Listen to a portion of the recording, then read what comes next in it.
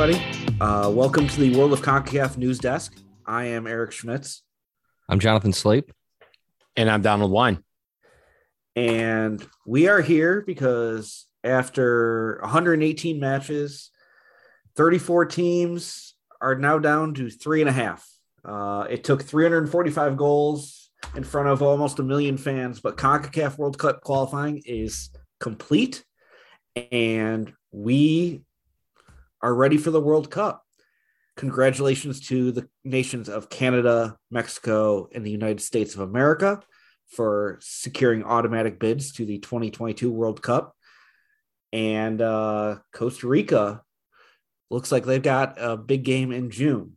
So wait, Eric, I mean, because CONCACAF only has 3.5 teams, I don't think Costa Rica is actually going. It's either Costa or Rica, because only half the team can go, apparently. Well, I was also going to say, I wanted to, while this is a celebration, did want to pour a little out for the Ocho, or at least the Ocho as we know it. And the Hex. And the Hex. All of it's gone. Yeah, we just want to pour a little bit out, especially as we get ready for a World Cup in 2026 that is going to be in CONCACAF.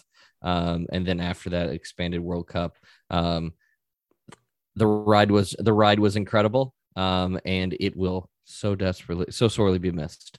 Yeah. I mean, most importantly for CONCACAF, it was the first qualifying cycle that had full coverage from the World of CONCACAF podcast. So really a momentous occasion for them. But I do want to toast to never having 3-game windows again. Yeah, here. I'll toast with my my seltzer. I'm definitely too old for this shit. This last window, I'm still recovering. A lot of us are worse for wear after all of this, but it's we're in a good spot. It's over. It was definitely fun. I mean, if CONCACAF does anything well, it's coming up with new bullshit.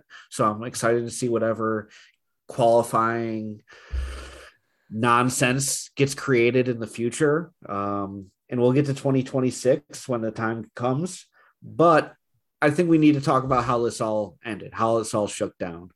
The March qualifying window, the final international window of World Cup qualifying for CONCACAF.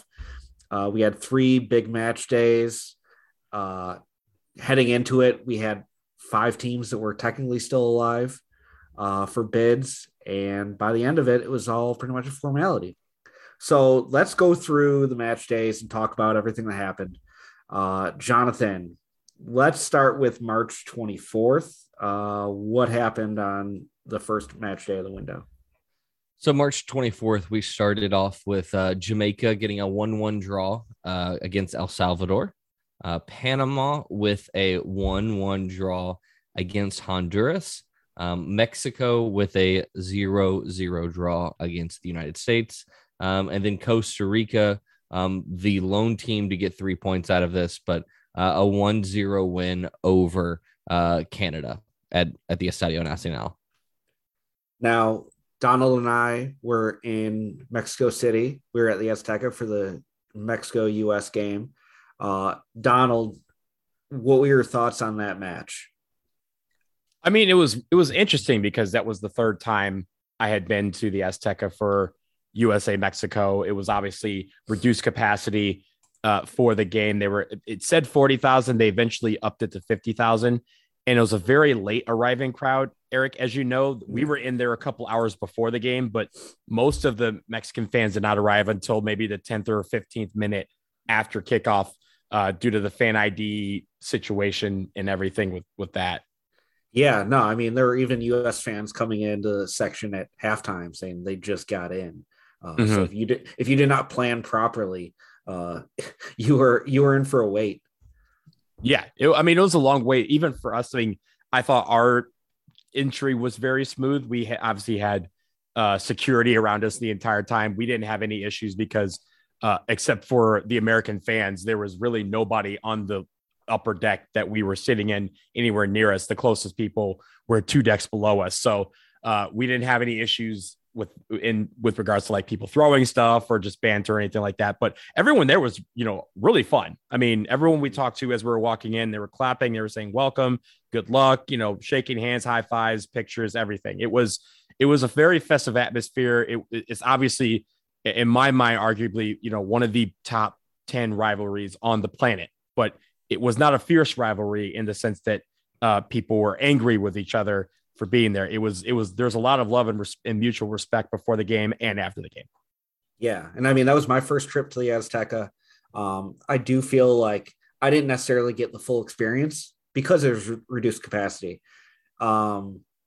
Because I mean, we didn't really have fans around us. I mean, we were in the cage up in the upper level and we were surrounded by enough police to make sure we all behaved, and we didn't really have any hostility towards us, save for a few people who were giving us the finger after the game, but it was a 0-0 draw. Like there wasn't really a lot of reason for anyone to be super upset. I mean, that was my first time there.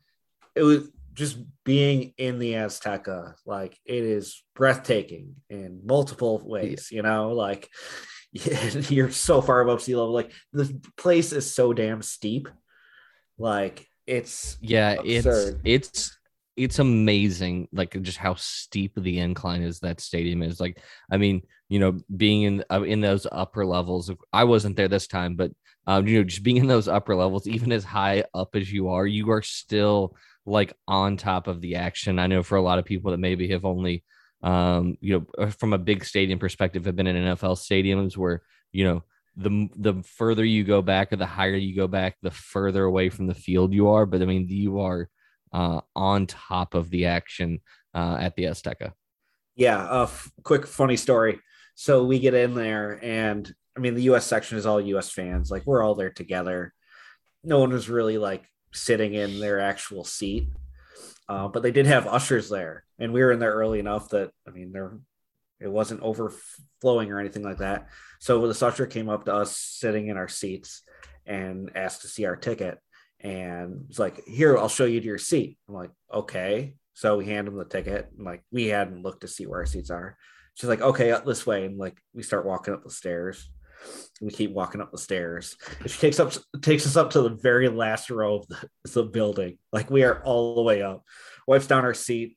It's like, here you go. And like we're 25 rows from the next live soul. And it's like, yeah. Why'd you take me up here? And of course, to be fair, yeah, that's where all our tickets were supposed to be. Yeah. We got in and we basically made an exec decision that if you're just going to give us the entire cage, we're going to sit wherever we want in this cage. So most people just kind of abandoned that, sit in the very, very, I mean, every seat that we had was in that top section, the last like 4 rows. I've never set up that high. I've always sat down closer to the edge, like to the fence.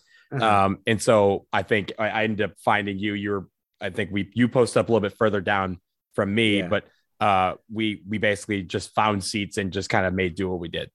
Yeah. She walked us up there, asked for propina, for the effort.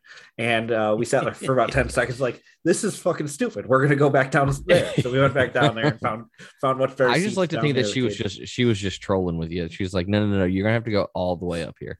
I mean, I respect the effort. She was just fucking with us. She was trying to tire you out, sending them all the way up them steps. Yeah. So not to talk too much about like being Mexico City, which my first time in Mexico City, absolutely wonderful city. Like I want to go back and explore more. I definitely did not get enough time to go around. But the game itself, what did you guys take from the game? Because for me, I think the moral of the story is the U.S. probably should have won this game. Oh yeah. I mean that's the huge takeaway. I mean, I think the other thing too is if Gio Reyna would have scored on that run.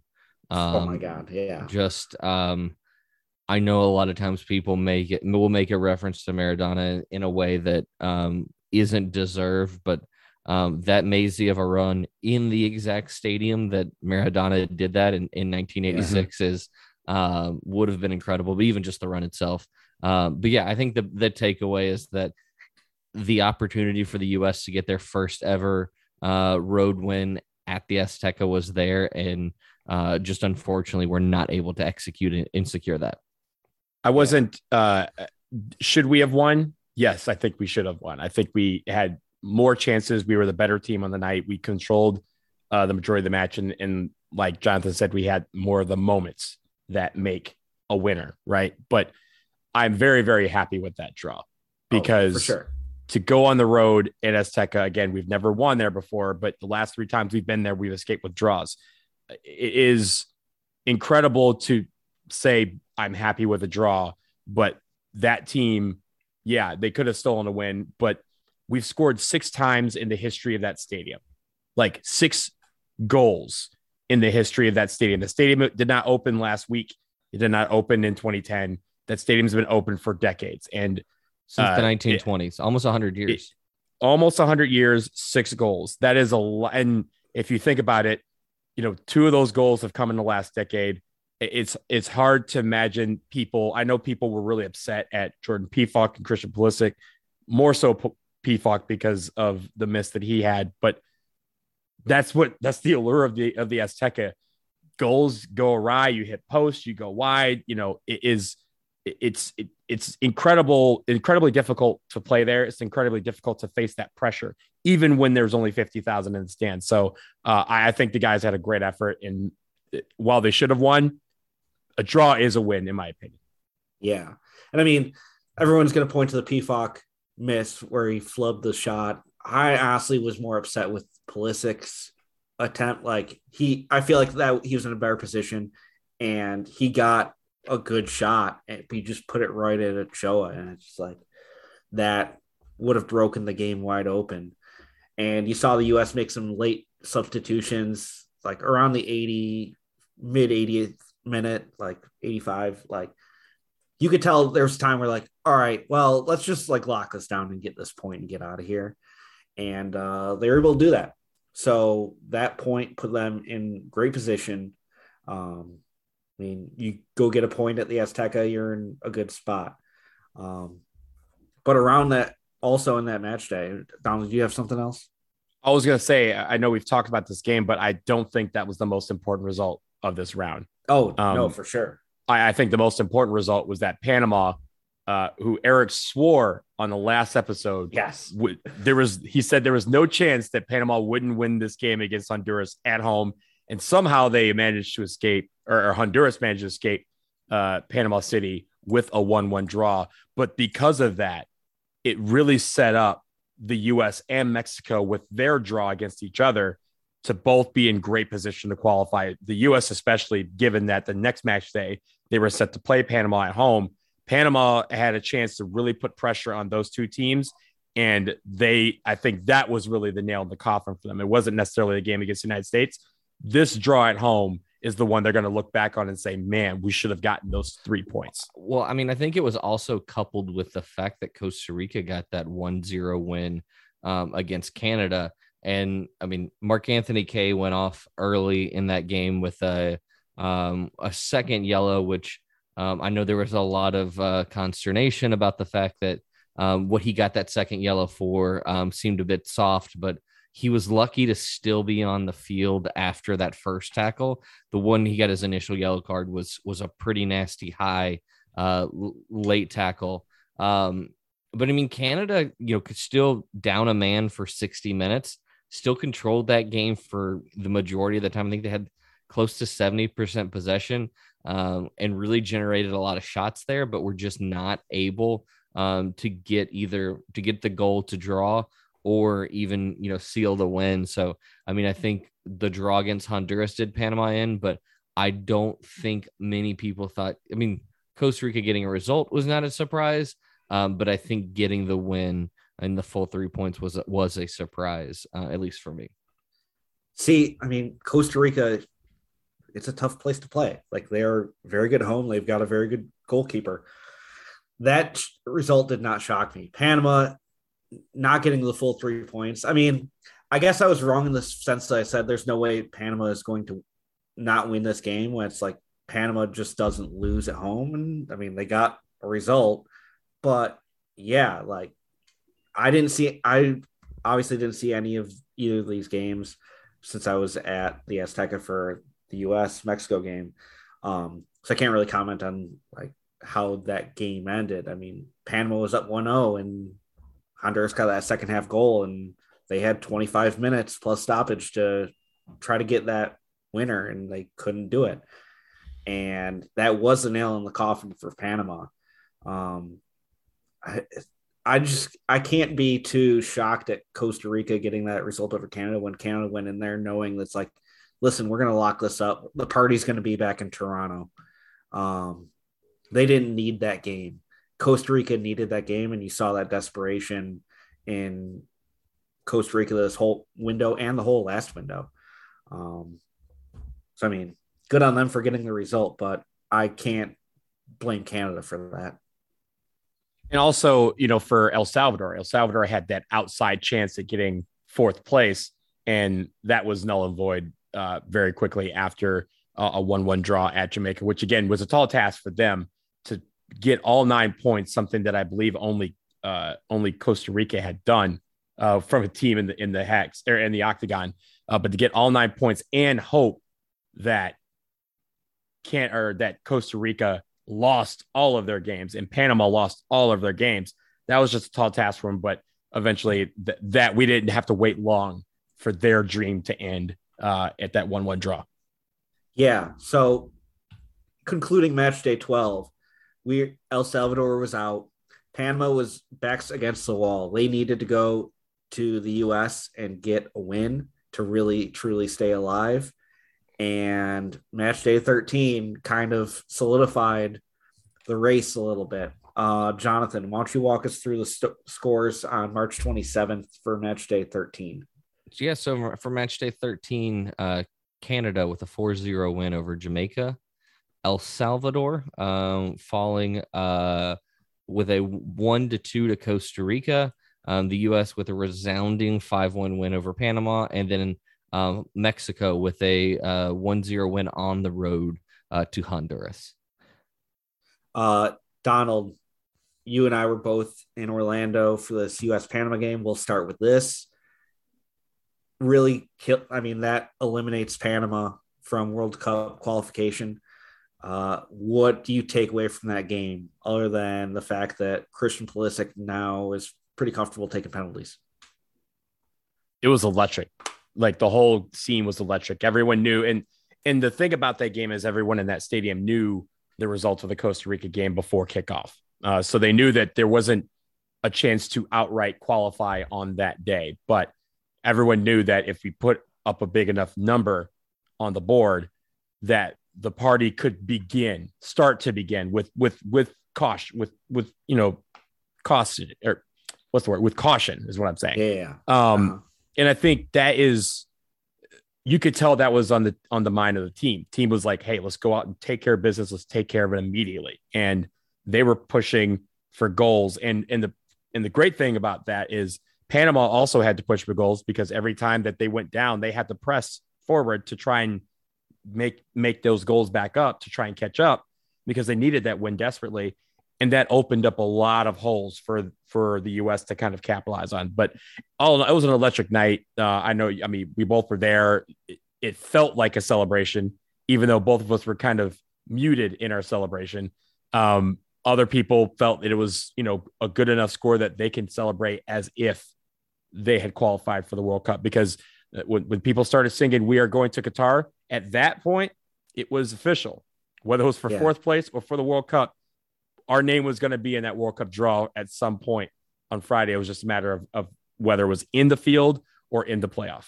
Yeah. And I mean, everyone ended up seeing after the game, but as soon as they started dropping that banner that said qualified, that some U.S. soccer official they handed out the wrong They forgot. banner. Yeah, they forgot to. Yeah. Yeah. And it's like, you saw that. It's like, oh my God, we're going to fuck this up. We're going to fuck this up. Because as I was famously quoted after the game, CONCACAF is a vibes-based economy. Can we talk about that for a second? Can we talk about the fact that I just read the quote on Twitter. It was not attributed to a single soul. And I knew it was you. Like, without hesitation, I was like, yo, that's Eric. Like, that's not like, yeah. You withheld his name, but we know who it is. Yeah, no, I saw that in a different soccer group, not a group chat, not the one, some of the ones that you and the three of us are a part of. And I was like, oh, I know exactly who said that. Yeah. There was no question in my mind that was Eric Smits. Yeah. And unfortunately, I was not able to attend, but was patiently waiting, watching a lot of these games in the lead up to kickoff of that night. The big one being that El Salvador Costa Rica game, because Costa Rica goes up first, they score the first goal, and then within a minute, El Salvador comes back and picks up a draw. And so I think going into that, was really looking forward to the fact that the potential for qualifying that night. Unfortunately, Joe Campbell scored right at the stoppage time for the first half. But I mean, El Salvador had several instances and several times where I thought they could have been awarded a penalty, but unfortunately, that just didn't work out for them. But while Costa Rica picked up that draw on the road, it was a nail biter of a draw, or a win, I should say. Yeah. No, I mean, Costa Rica went to El Salvador. Like, going to the Cuscatlán and getting a win is not easy, but they got what they needed out of that against the El Salvador team that was done, But we are kind of bearing the lead a little bit because Canada, for the first time since 1986, they clinched a spot in the World Cup with their 4-0 win over Jamaica at BMO Field. Kyle Larin, who opened the scoring, had the game winner. He actually ended up leading CONCACAF in goal scoring in the qualification tournament, scoring his 13th goal of qualifying 13 minutes in. And I think that goes is that's not for the octagon. I think that's for all of that's qualifying, correct? For qualification. You get a lot more chances to score when the team has to go through the early rounds of qualifying. So they were fortunate enough to go through the early rounds of qualifying. I would have loved some of those road trips. Mm-hmm. While I would have loved some of the road trips, I would not have liked the extra jeopardy involved with a lot of that. If just from a personal basis, after the scarring of the previous cycle, yeah. I mean, it worked out okay for Canada. I mean, as we'll get to it, they had a pretty good round of qualifying. So yeah, Canada getting the big win. Congrats to all you Canucks. I hope the Molsons were flowing up in Ontario after that match. We'll talk about it a little bit more when we get to the World Cup draw, but they got some big shoes to fill. I mean, there was a lot of trash talk from the Canadians and throughout a lot of this World Cup qualifying, and now they're going to have to go up there and back that up on the world stage. Yeah. But going back to that US-Panama game, I do think there is some sort of karma as to how that played out, because as we know, the first U.S. goal was scored on a penalty, which was awarded via VAR. Anibal Godoy chokeslammed his boy from Nashville SC, Walker Zimmerman, his club teammate. He chokeslammed him on a corner, did not get called. In past years, and as long as we've known CONCACAF, that never gets called. That gets missed, and we move on. And it's like, oh, that should have been penalty. But now we have VAR, and Panama, the team who had qualified for the last World Cup, due to not having VAR and refs just awarding goals that never go in the net and missed calls and things of that nature, now all of a sudden they're penalized for something the ref missed, and the U.S. converts, and there is justice in this world. And the U.S. was cruising from there. 2 more goals in the next 10 minutes, another penalty by the end of half, which was called right away, another blatant foul by Anibal Godoy. And yeah, the game was effectively over there. I was definitely thinking about the VAR penalty, the very first one, and definitely thinking about the phantom goal from the 2017 cycle that literally knocked the U.S. out of the World Cup. That was definitely on my mind on the Capo stand as he went to VAR. And I was like, I'm so glad that VAR is around this time. because it was definitely needed last time, and they have learned from their mistakes. Yeah, Yeah, just waiting for that ball to go out of bounds because he knew it was for a split second. I mean, I had forgotten VR, but Walker Zimmerman did not forget there was VR, because the second that ball went out of bounds, he went and grabbed it and held on to it because he knew exactly what was about to happen. He saw the referee put his hand to his ear and put his hands out like, hey, no, I'm listening. And as soon as they did that, like everyone in the stands, like, well, it's VAR time. Like, there's no way, we know what they're looking at, and there's no way that they're gonna say check's clear and we're good. Yeah. No. I mean, as great minds have said, CONCACAF is a vibes-based economy, and the vibes even out over time. I do want to point out that I said that. Now, after the game, we had gone back to the brewery where American Outlaws had their pregame tailgate, and we shut the place down. Touch Tunes was rocking. I was spinning the beats. It was TRL era boy bands. We were rocking out. No musical terrorism from you that night? Oh no. It was vibes. We were vibing. Everything was great. But that quote, that actually, I have to give credit to my friend Russ, who was with me at the game in Azteca. He made the trip to Mexico City. It was actually words out of his mouth. So I am taking full credit for it, from stealing it from him. But I do want to give a shout out to my boy Russ, from back home. Good artist borrow, great artist steal.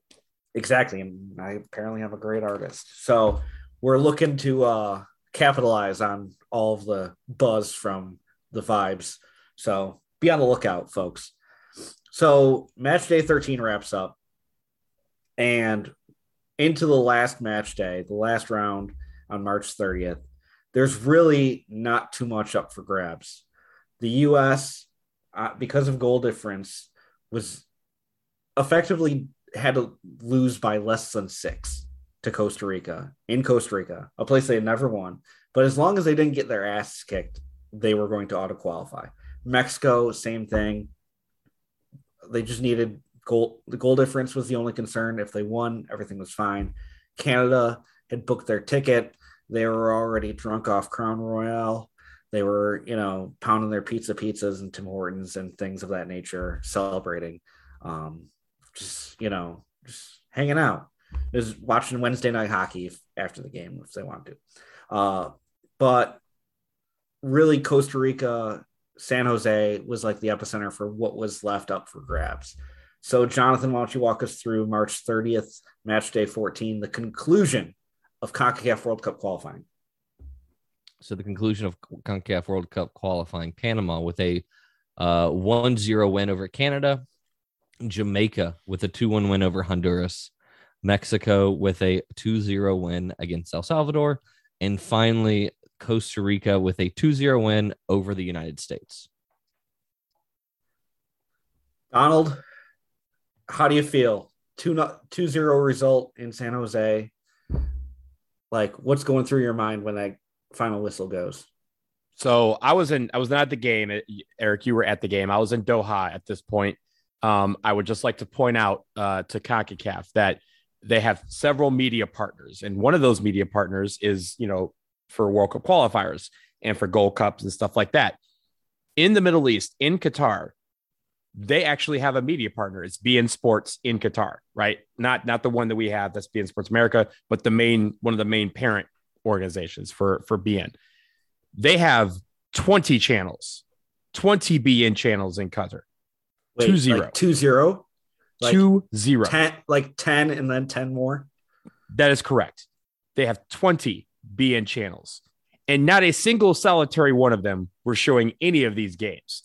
So CONCACAF, I need you to call your people in Doha and ask them what happened for this final match day, because the funny thing is they're showing games from all over the world, all the time. But when the most important region was having its most important games, they were not to be found on television. So I had to go to the internets to find this game. And really, when it comes to that,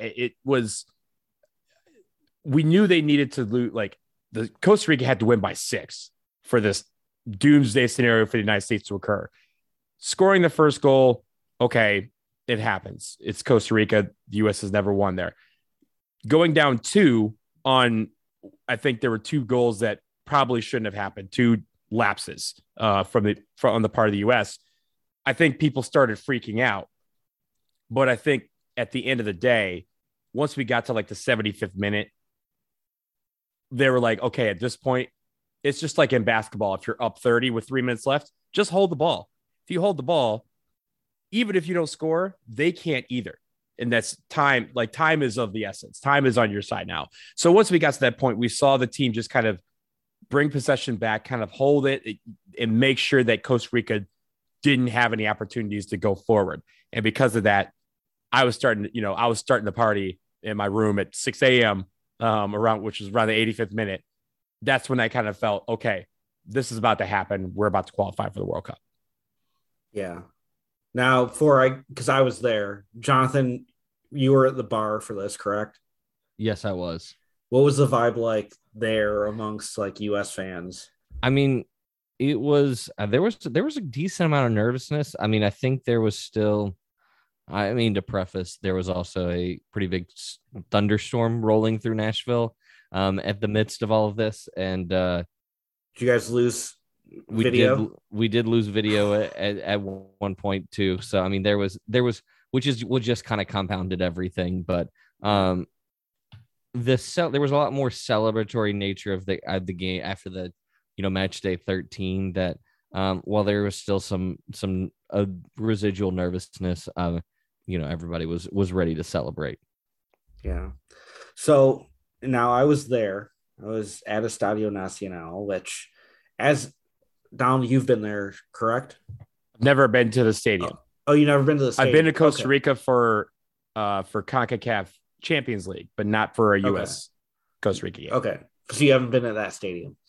It's a very unique vibe there. I mean, the stadium was built. It's about a decade old. It looks very nice. There is not a lot to it. Like, there are no, like, it looks from a distance like it's like an up-to-date, like, big stadium. It does not feel like that way inside. Everything is really bare bones. There aren't a lot of concession stands. The bathrooms, like, there are no urinals. It's just troughs and stalls. It's definitely a weird vibe, but it looks very majestic. I will tell you that. It does on TV too. Like, it looked packed. It looked like the atmosphere was incredible. Oh, the atmosphere was incredible. Costa Rica fans were very hospitable. For the most part, they were very nice. Up until the end, when they seemed very happy about beating us in a game that we didn't need to win. But as far as the game goes, like, it was very cagey. Like, Costa Rica was rolling out their B squad. They had 9 players on yellow cards. They were trying to protect from accumulation before the playoff that they would most likely be facing. And when that whistle blew for halftime and it was 0-0, it's like, all right, we're cruising here. And Greg Berhalter did make changes at halftime. He did sub out Tyler Adams, who looked like he was nursing a little bit of an injury. But I think I can almost write off the second half and the 2 goals because of that. Like, taking your top number 6 out. The team looked a lot shakier defensively. Other subs were being made, but the U.S. wasn't pressing like they needed to win this game because they did not need to do it.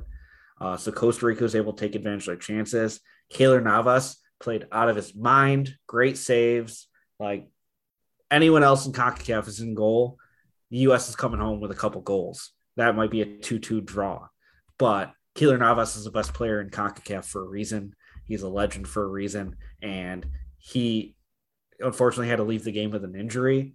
But, like, that kind of performance is why Costa Rica has been such a formidable opponent for the last decade plus.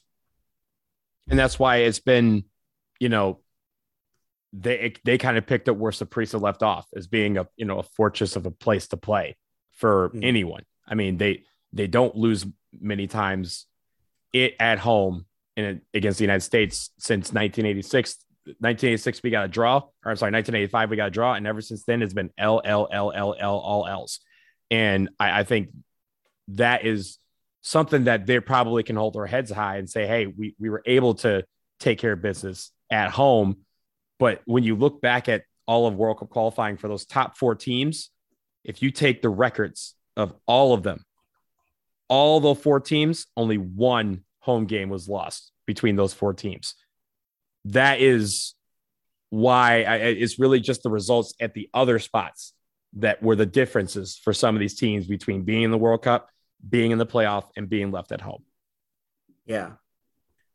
No, I mean, the margins were very small. And when you expand it to 8 teams fighting for 3 spots instead of 6 teams fighting for 3 spots, yeah, I mean, finishing above 500 is not enough to clinch a spot.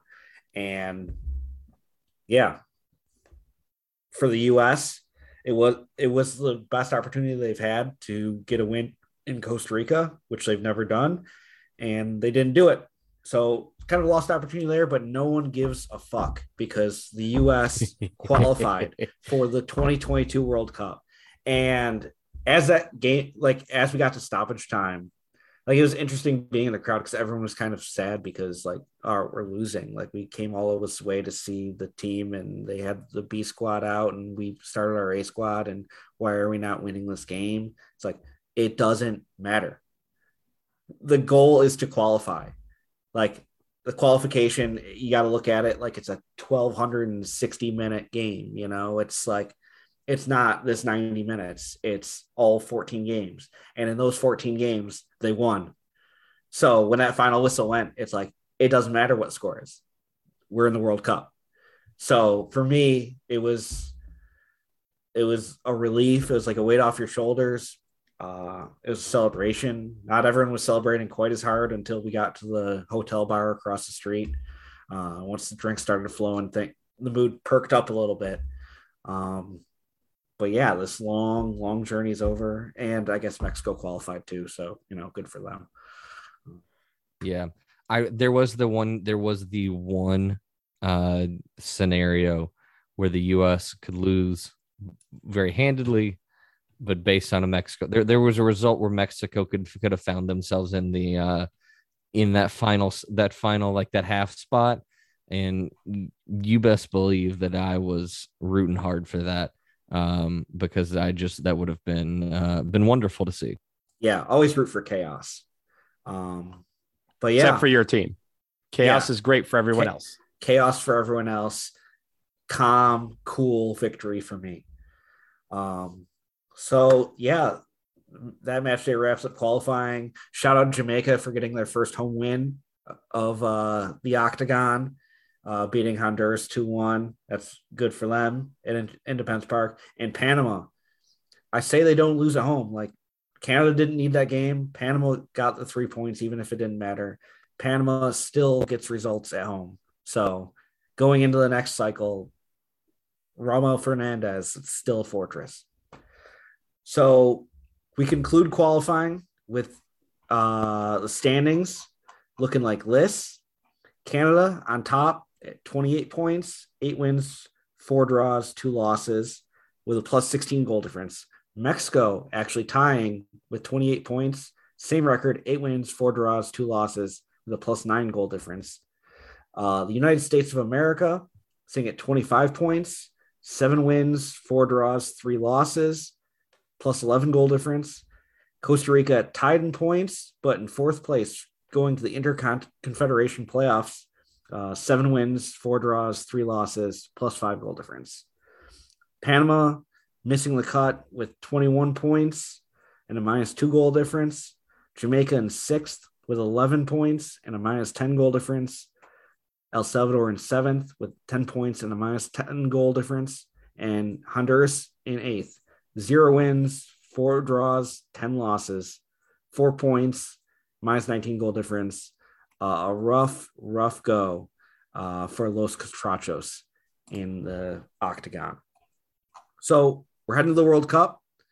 And first things first, you got to find out where you're seated. So the draw for the World Cup was held on Friday, April 1st. Donald, you were there. I was there. About it.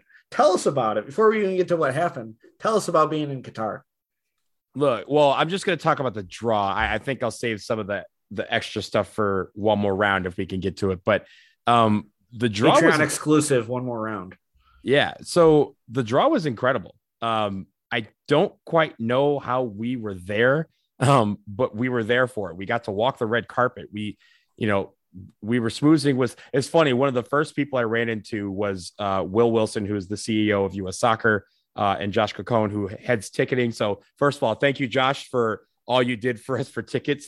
He had to handle hundreds of thousands of tickets to these matches that we had throughout qualifying. So glad to see that he made the draw. And then steps away from them, what do you know is Greg Berhalter just standing there right at the entrance. So I was able to say hi to him, got a picture. We talked for a little while. And then we went into he was able to get a picture with you. Not you didn't get a picture with, it was, Greg's first chance to get a picture with the host, one of the hosts of World of CONCACAF. This is true.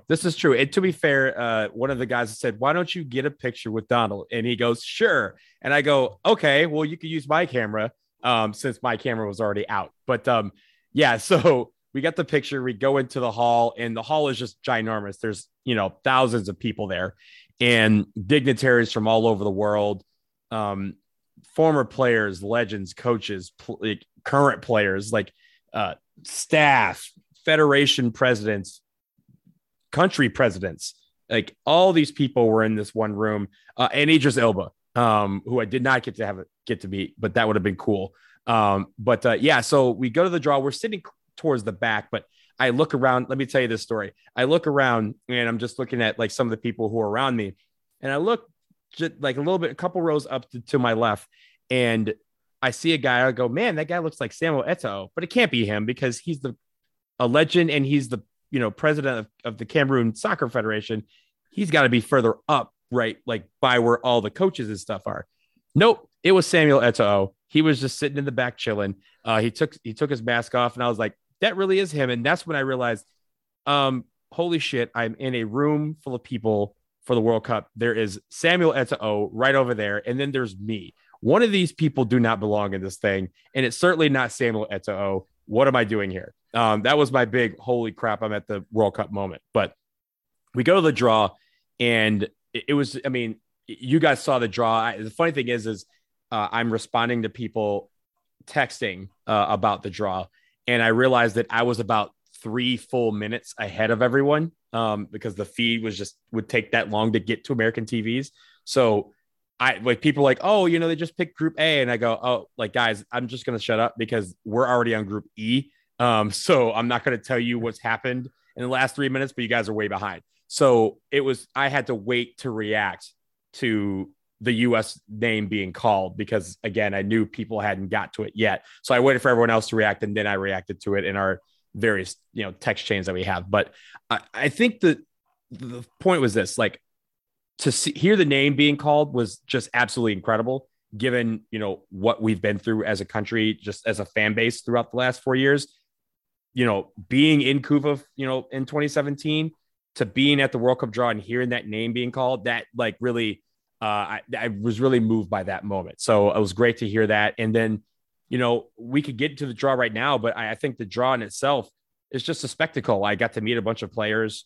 Afterwards, a couple of coaches. I got to see Gareth Southgate and Greg mix it up a little bit, and I tried to get in to get a picture of both of them beforehand, but I wasn't able to. So, but yeah, just a bunch of players, former players, legends, all over the place. I have some of my pictures on Instagram if you want to go check those out.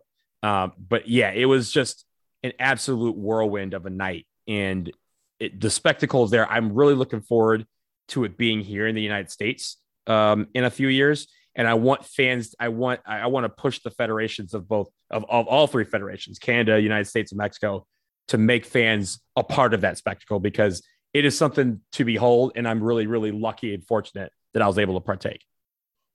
Fans, yes, make us a part of that spectacle. Media is invited, and we can go in whenever capacity we need to. All right. Well, I'm just saying the Confederation could, pick the podcast that has been there since the beginning. Since the beginning. Since the beginning. We're day one. Day one members. Okay. So you were at the draw. Let's talk about the draw. Let's just focus on the groups that have our CONCACAF teams. Donald, where's CONCACAF sitting for all of these groups? Well, we have 4 groups that we can talk about because, again, since the playoffs have not occurred yet, they will occur in June. They were slotted into pot 4. So they're we know where Costa Rica, for example, will head if they were to make it through the playoffs. So I'm going to start with Group B because we're just going to go in alphabetical order. Group B is where the United States was drawn into out of pot 2. They are going up against England, Iran, and then the Euro playoff winner, which will be between either Wales, Scotland, or Ukraine. That, again, will take place in June, although Ukraine is trying to push it back even further due to the events that are happening with their war in their country. Yeah. Jonathan, what was your reaction to seeing the U.S. drawn with England? Inject it into my veins. I say this as someone who follows an English Premier League team, an English Premier League team that by and large the fan base hates the national team.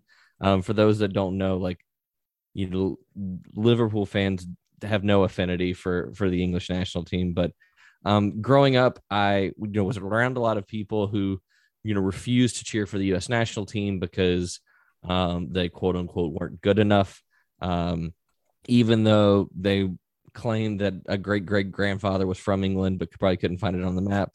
I take a great pride in seeing England struggle, and I will take an even greater pride in the fact that the U.S. gets to be that team who hopefully beats England. I mean, important to note, England has never beat the United States in a competitive match, ever. 1950 World Cup, U.S. win. The U.S. Cup in the 90s, U.S. win. 2010 World Cup, England was able to escape with a draw. England just can't beat the U.S. It is also important to note that the U.S. has won more international trophies last year than England has in their existence. Yeah. England, how many CONCACAF Nations Leagues you got? You got none. You got nothing.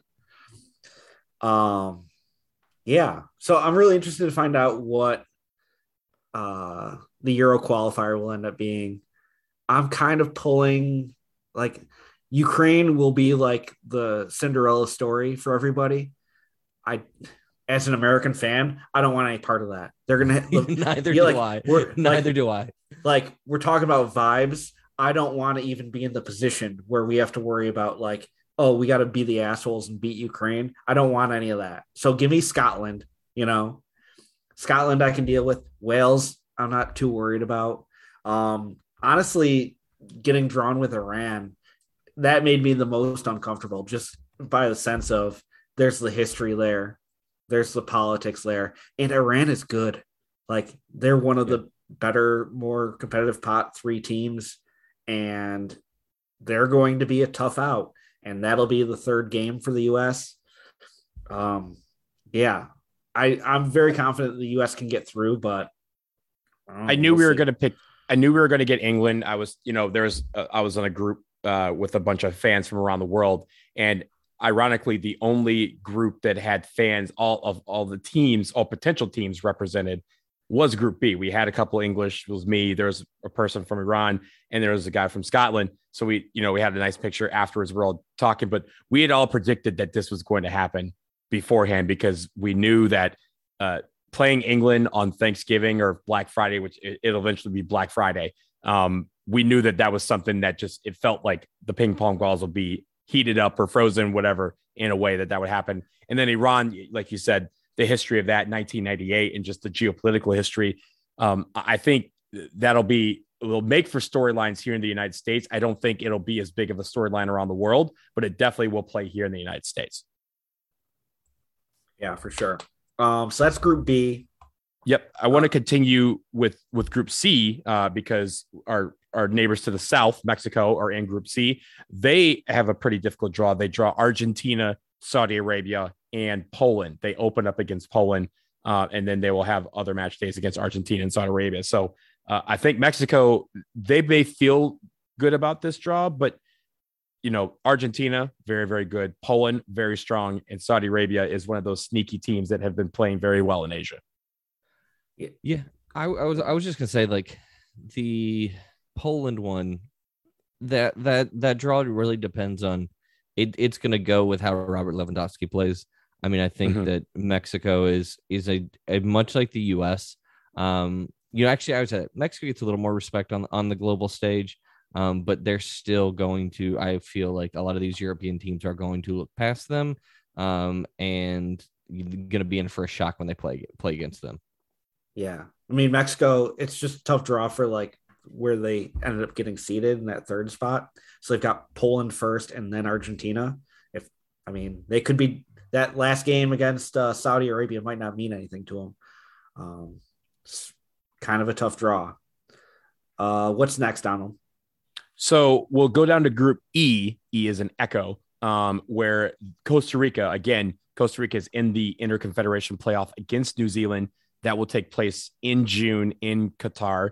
If they win that, they will go into Group E. In Group E, joining them would be Spain, Germany, and Japan. So Costa Rica, I'm very, very sorry, because that is a very, very, very tough draw. If there is a group of death in this World Cup, it is Group E, because you have two very strong teams who have won World Cups before in Spain and Germany, and Japan, who has made multiple quarterfinals and semifinals and just been a very, very strong team at several World Cups.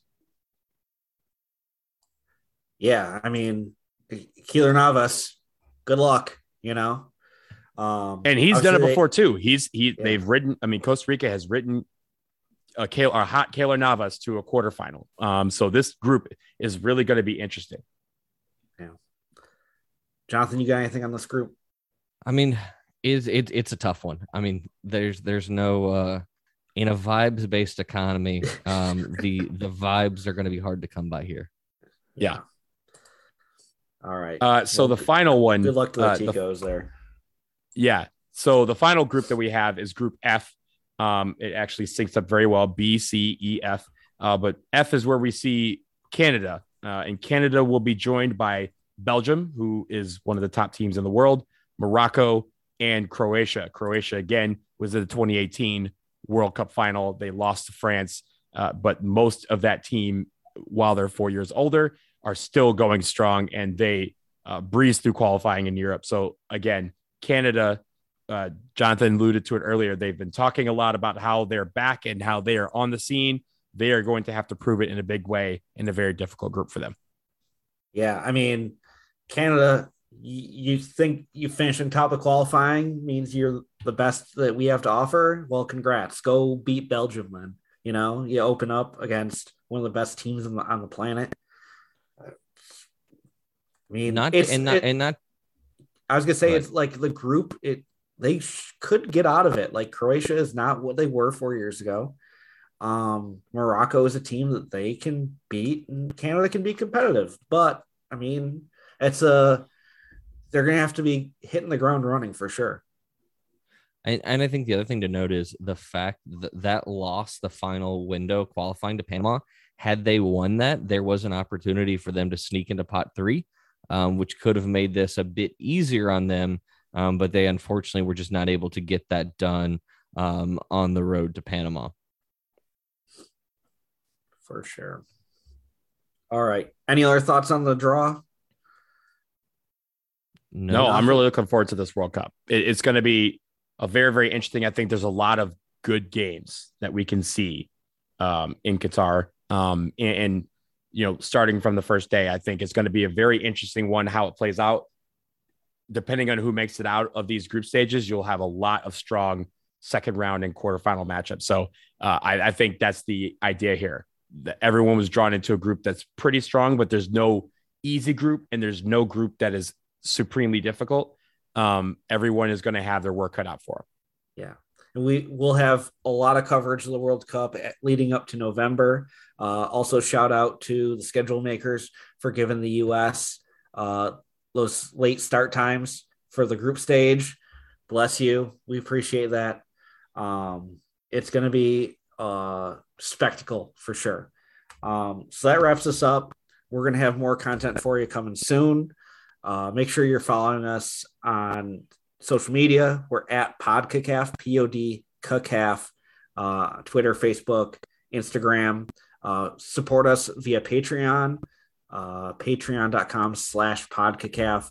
You can go there, subscribe, and listen to our One More Round podcast that's exclusive that we'll be recording after this and talking more about everything that's going on in CONCACAF. So thanks for tuning in. Tell your friends and vibes up.